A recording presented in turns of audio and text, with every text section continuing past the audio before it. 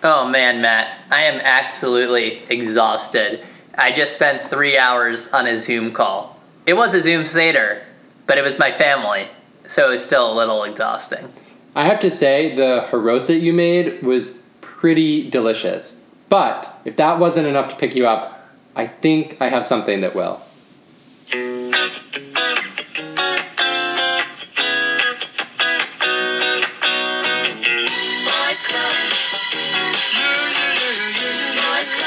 From 87 Lafayette, it's Corona Pod. I'm Matt. And I'm Elijah. That was pretty good. So, Chag Sameach. Chag Sameach. Happy Passover. Happy Passover. So, Adam, what are you doing for Passover this year? I got 3 Seders. They are not back-to-back, thankfully. And I'm hoping over the course of the week, I will prepare every traditional Pesach meal item, but I'm not doing it all at once. So, for example, tonight I did brisket and haroset. I had some parsley. I had some horseradish. Taking it slow start. But later in the week, hoping to do some lamb, hoping to put together some boiled eggs. Slow but steady. Cover all the bases over the course of the week. No need to rush it. And I'm just one person, so making it all would be insane.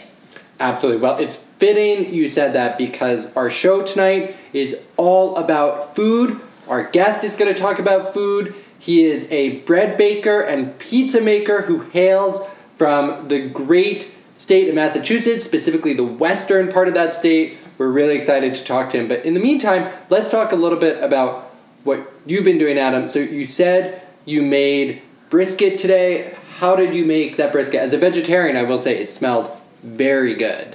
I used an old family recipe. My mom took a photo from her handwritten recipe notebook and sent it to me and my sister.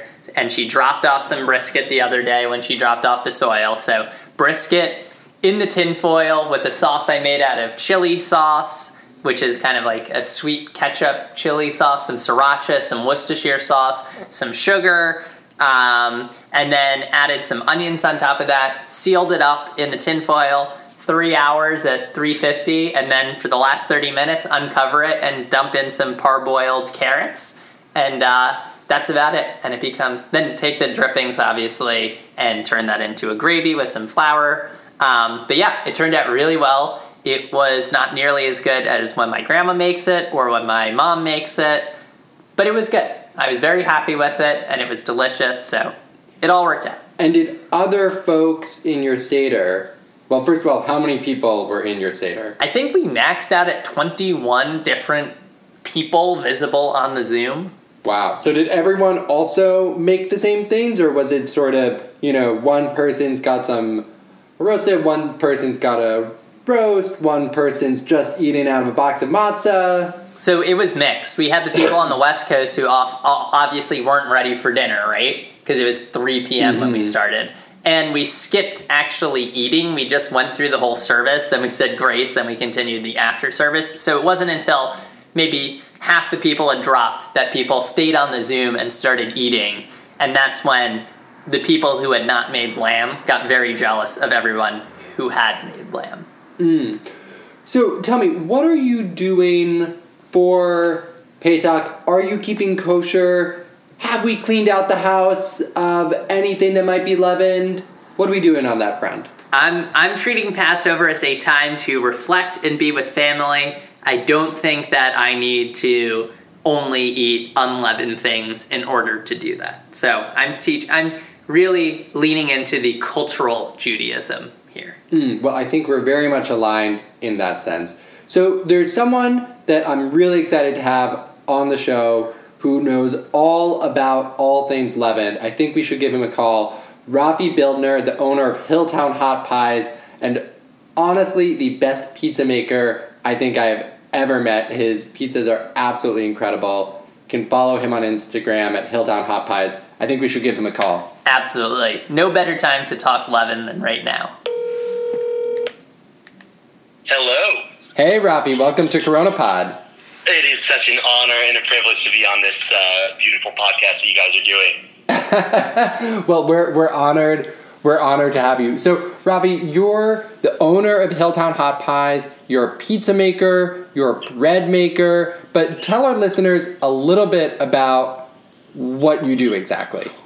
Sure. Well, that's so kind of you for that introduction. I was so lucky to have you and your partner at one of my pop-ups this summer in August up here in Western Mass. So I was glad you got to experience the magic of Naturally Leavened Pizza in a beautiful place in person. But yeah, I it's been I'll spare the listeners the long neurotic saga, but it's been a journey that has led me to this point. Basically, we graduated the same year from college, and since then I've dabbled in the political campaign world, which is a lot what I did in college, and farming and agriculture and outdoor guiding and all these different things. But the one thread that's remained consistent has really been this joy that I find in working with my hands and creating food for other people, bread baking, pizza making, and breaking bread with others. And that led me to literally actually a year ago, almost to the day, move out to San Francisco to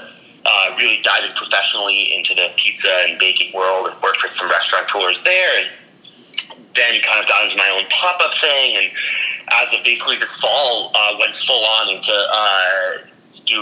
starting my own little cottage bakery pizza operation, as I call it, Hilltown Hot Pies, and roaming around the Bay Area.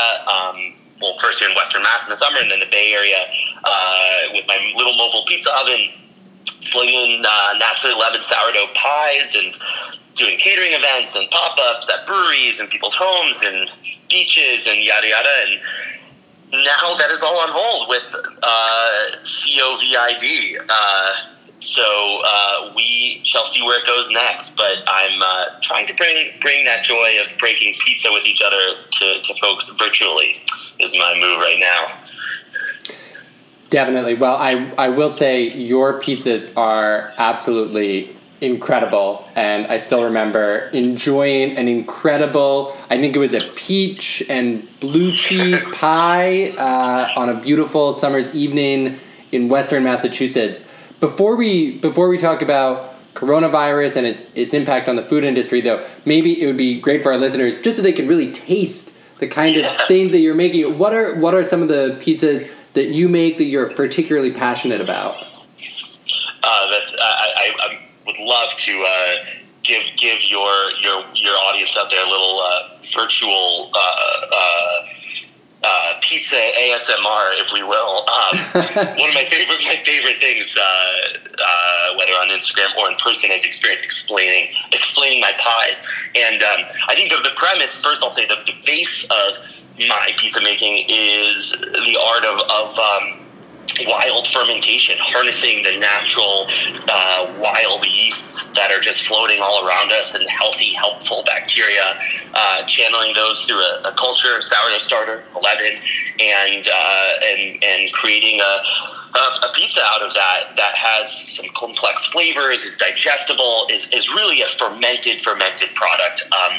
That then is a canvas upon which to highlight what I like to say is wild yeasted pizzas in wild places. So if I'm on a beach in Marin County, California, I'm using a product that is, for example, I did an event where I had fresh crab that a friend had just caught right out of the ocean. We did a crab pie with some pickled veggies and a little creme fraiche on. Or if I'm in Western Mass doing as you experienced, a summer pie with peaches right off of an orchard near here, some local goat cheese and blue cheese. So it's an amazing canvas to highlight the producers in an area, the craftspeople around you, and paint a picture with food. You talked about using the naturally leavened, meaning you're not using store-bought yeast. Your yeast is from your starter. When you're on the West Coast versus the East Coast, do you bring your East Coast starter to the West Coast, or do you create a new starter with West Coast bacteria? Or am I completely crazy and the bacteria is the same in both places? No, it's a interesting point. I do travel with my starter, as the Italians call it, and I have no Italian blood in me, but I do like to think us Jews and Italians are very similar in our love of food and crazy expression and neurotic families.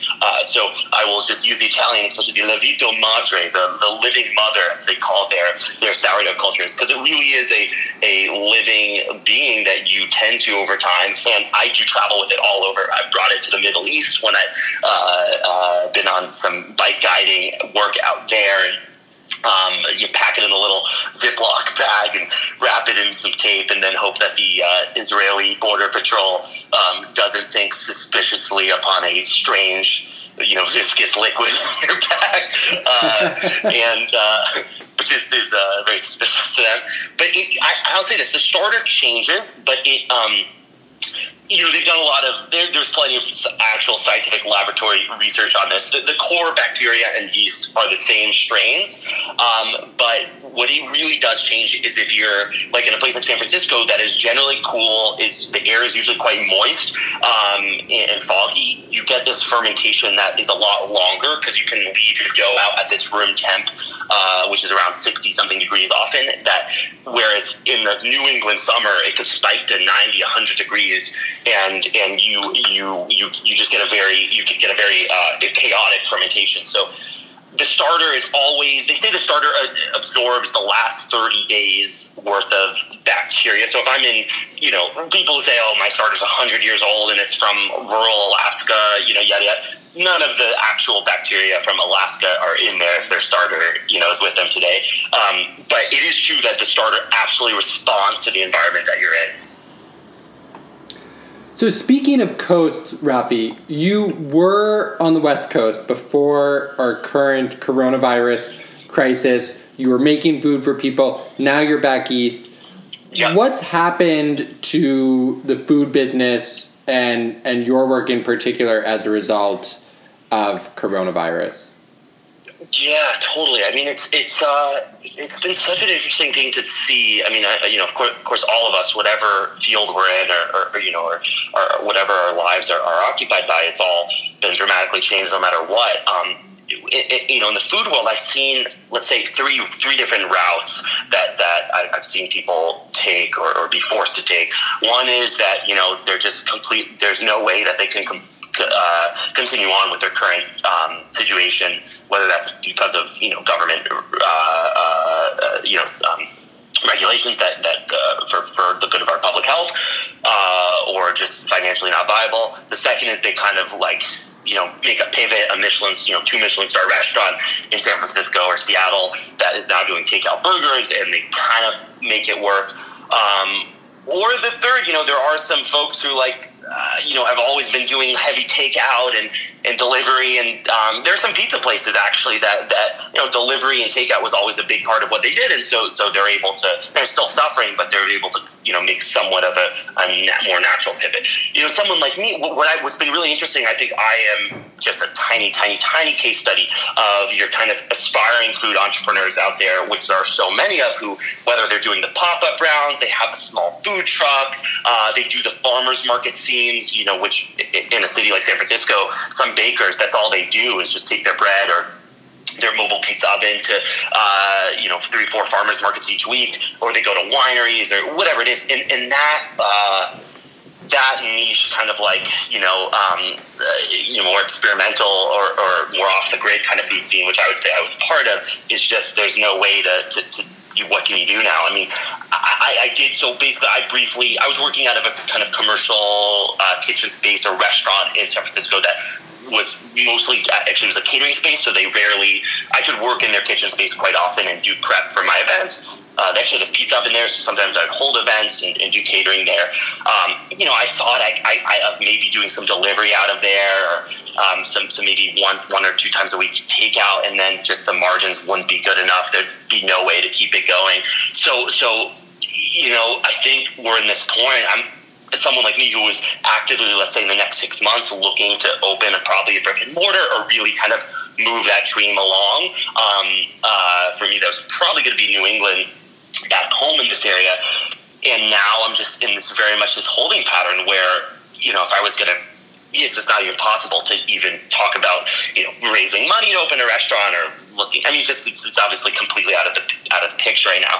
So It's interesting. I'm thinking a lot about folks like me who are like in this kind of in between phase, or they have a coffee cart or a burrito cart, and it's just like there's so many thousands and thousands of people who like that who cannot move their food dreams forward at this point. I'll say on the quick, to kind of firmly answer your question. I mean, I'm kind of just trying to use this time now to continue thinking about my next steps. I'm grateful, beyond grateful and blessed. I have a roof over my head and food on my table and a beautiful family to come home to in this in-between time back east. So I'm just thinking about my next steps and trying to do what I can to educate people virtually over my Instagram and online channels and share the love of food and kind of build a brand and share my skills with others. But it's a weird time. I feel like I'm in a very strange holding pattern. So let's talk about that, the education that you're doing. I've been amazed by your Instagram presence, the Instagram live things you've done. What are you doing to sort of keep your brand and keep your work going even when you're in this really challenging period of uncertainty? Yeah, I mean, I'm, as I said, debated doing a few different things.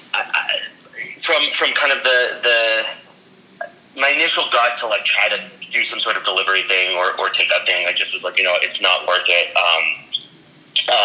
and financially not viable.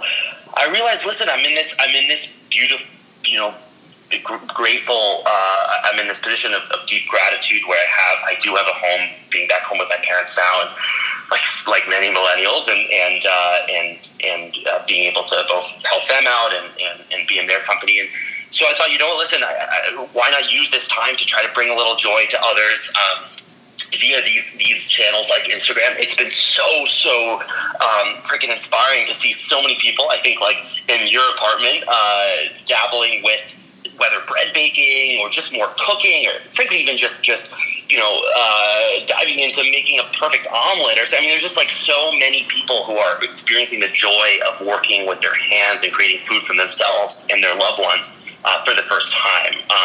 So as you alluded to, I did this Instagram Live.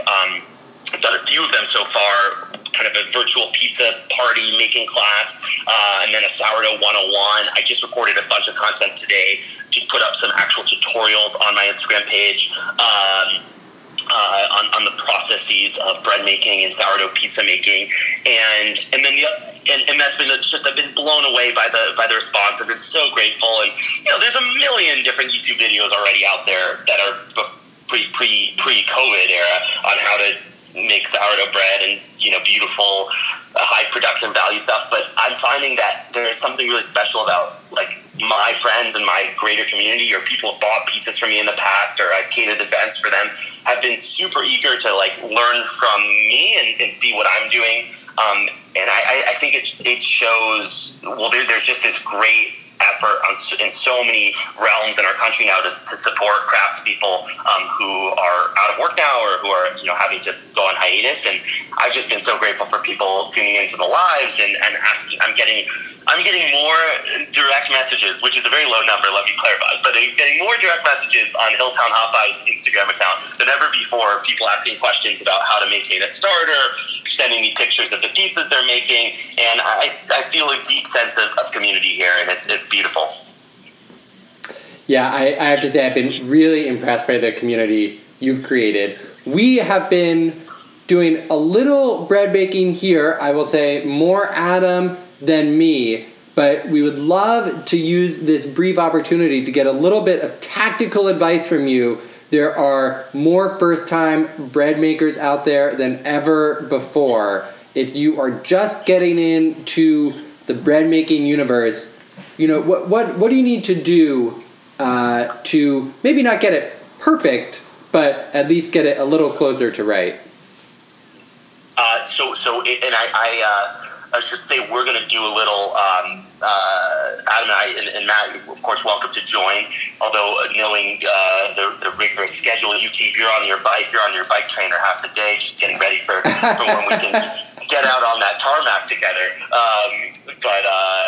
But yeah, so we'll be diving into this, and I want to plug that am going to put this on my Instagram and really try to promote this as much as I can, but I really do want to offer one-on-one, lessons, consultations, whatever you want to call it, hangouts, whether you're keen on bread or pizza, anything in the sourdough baking world, and really want to offer that as a service to folks out there. And I don't want any, I'm not collecting any, don't have to be paid at all to myself. What I'm going to do is just ask people to donate a few bucks, whatever they're comfortable with, 5, 10, 20, whatever you want, to an organization started by a colleague of mine called Pizza vs. Pandemic.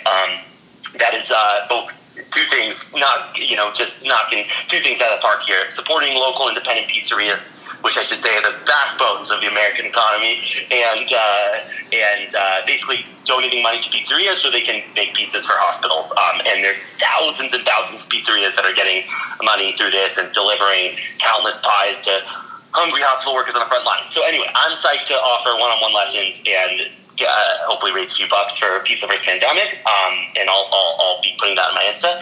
And what I would share in these one-on-one lessons is that the most important thing to realize is that fermentation, especially when we talk about sourdough fermentation, gathering the wild yeast from the air and putting it into a sourdough starter, we're talking about the manipulation of time and temperature. So it's very hard to look at a recipe that you find online and just follow it to the T, because your kitchen, guys, where you are in New York, is going to be different than my kitchen here versus somewhere in Florida. Their temperature, the humidity, the environment. And so what I would encourage you is you have to, starting out, you're going to make a few loaves that are terrible, maybe even 10. I went through months and months of really rough baking, but you realize that, this time I didn't leave out the dough long enough. I just looked, the recipe said 2 hours, and I did 2 hours, but my dough came out like a pancake in the oven.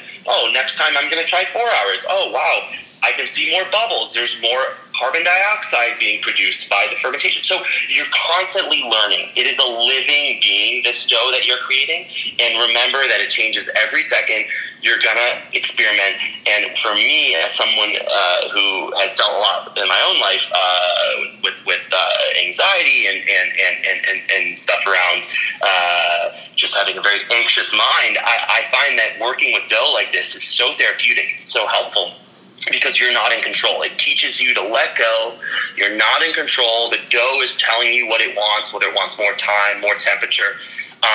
And you're going to come out with some beautiful product at the end. Whether it's perfect or you think it's bad, it's going to be tasty.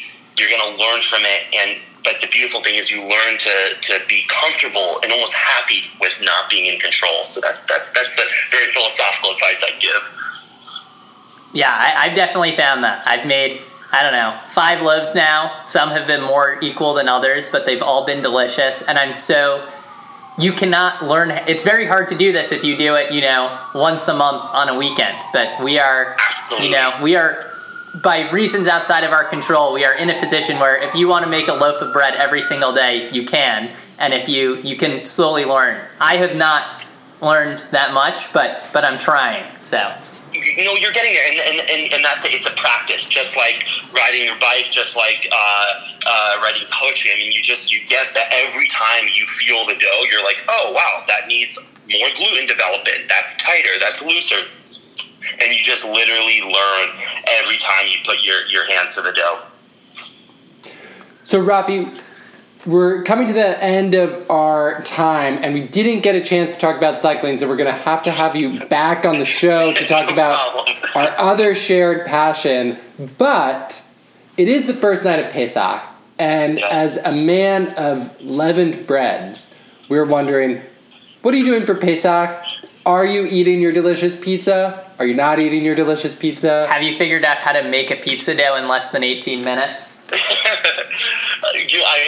So I've been thinking about this a lot. I am with, as I've said many times, I'm with my parents now who are more observant than I am. We are all very spiritually engaged with our Judaism, but they are definitely more observant. So it would be not appropriate for me to scarf down a loaf of bread or house a pie in the kitchen for the next week. But I actually, I did come across this sourdough matzah recipe that I'm going to try. We have a wood-burning oven, very small wood-burning oven here. So I am going to try to nail an 18-minute matzah. So that's on the list, and we'll definitely do an Insta Live on that. But most importantly, I feel this calling to just like I have the skill that I want to share with my community in the world, although that makes it sound more grand than it is, but I have the skill I want to share. And so I actually, starting this weekend, I have some big bags of flour coming in that I was able to get at a discounted price from a mill in the region here.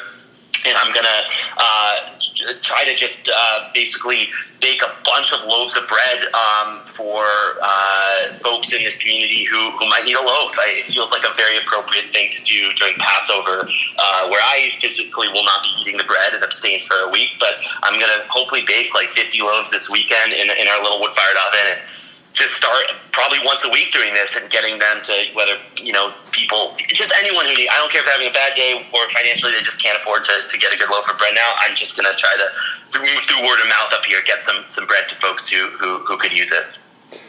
Well, Rafi, you are a true mensch and an inspiration to us all. And we cannot wait to see your next Instagram Live. I know Adam is on tenterhooks for his one-on-one lesson. And I'm going to dream of the day when we can all be back together and I can eat one of your delicious pies or loaves.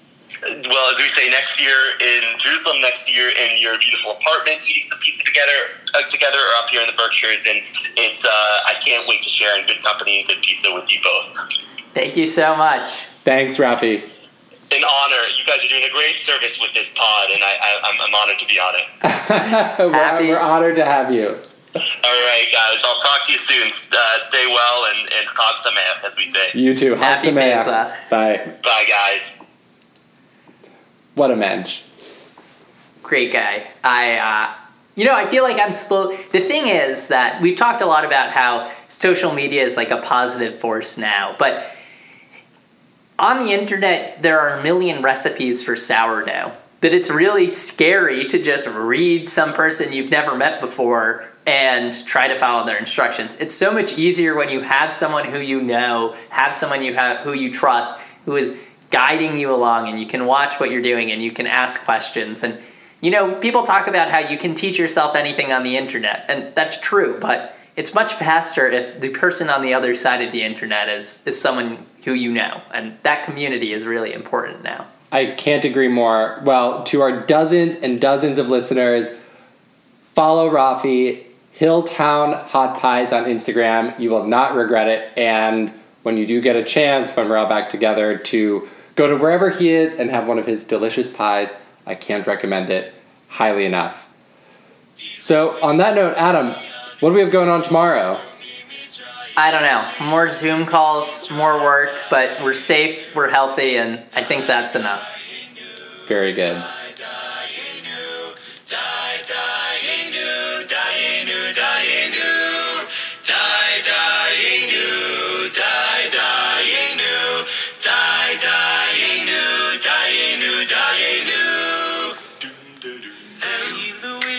This has been CoronaPod. Thanks for listening. Until next time, stay healthy.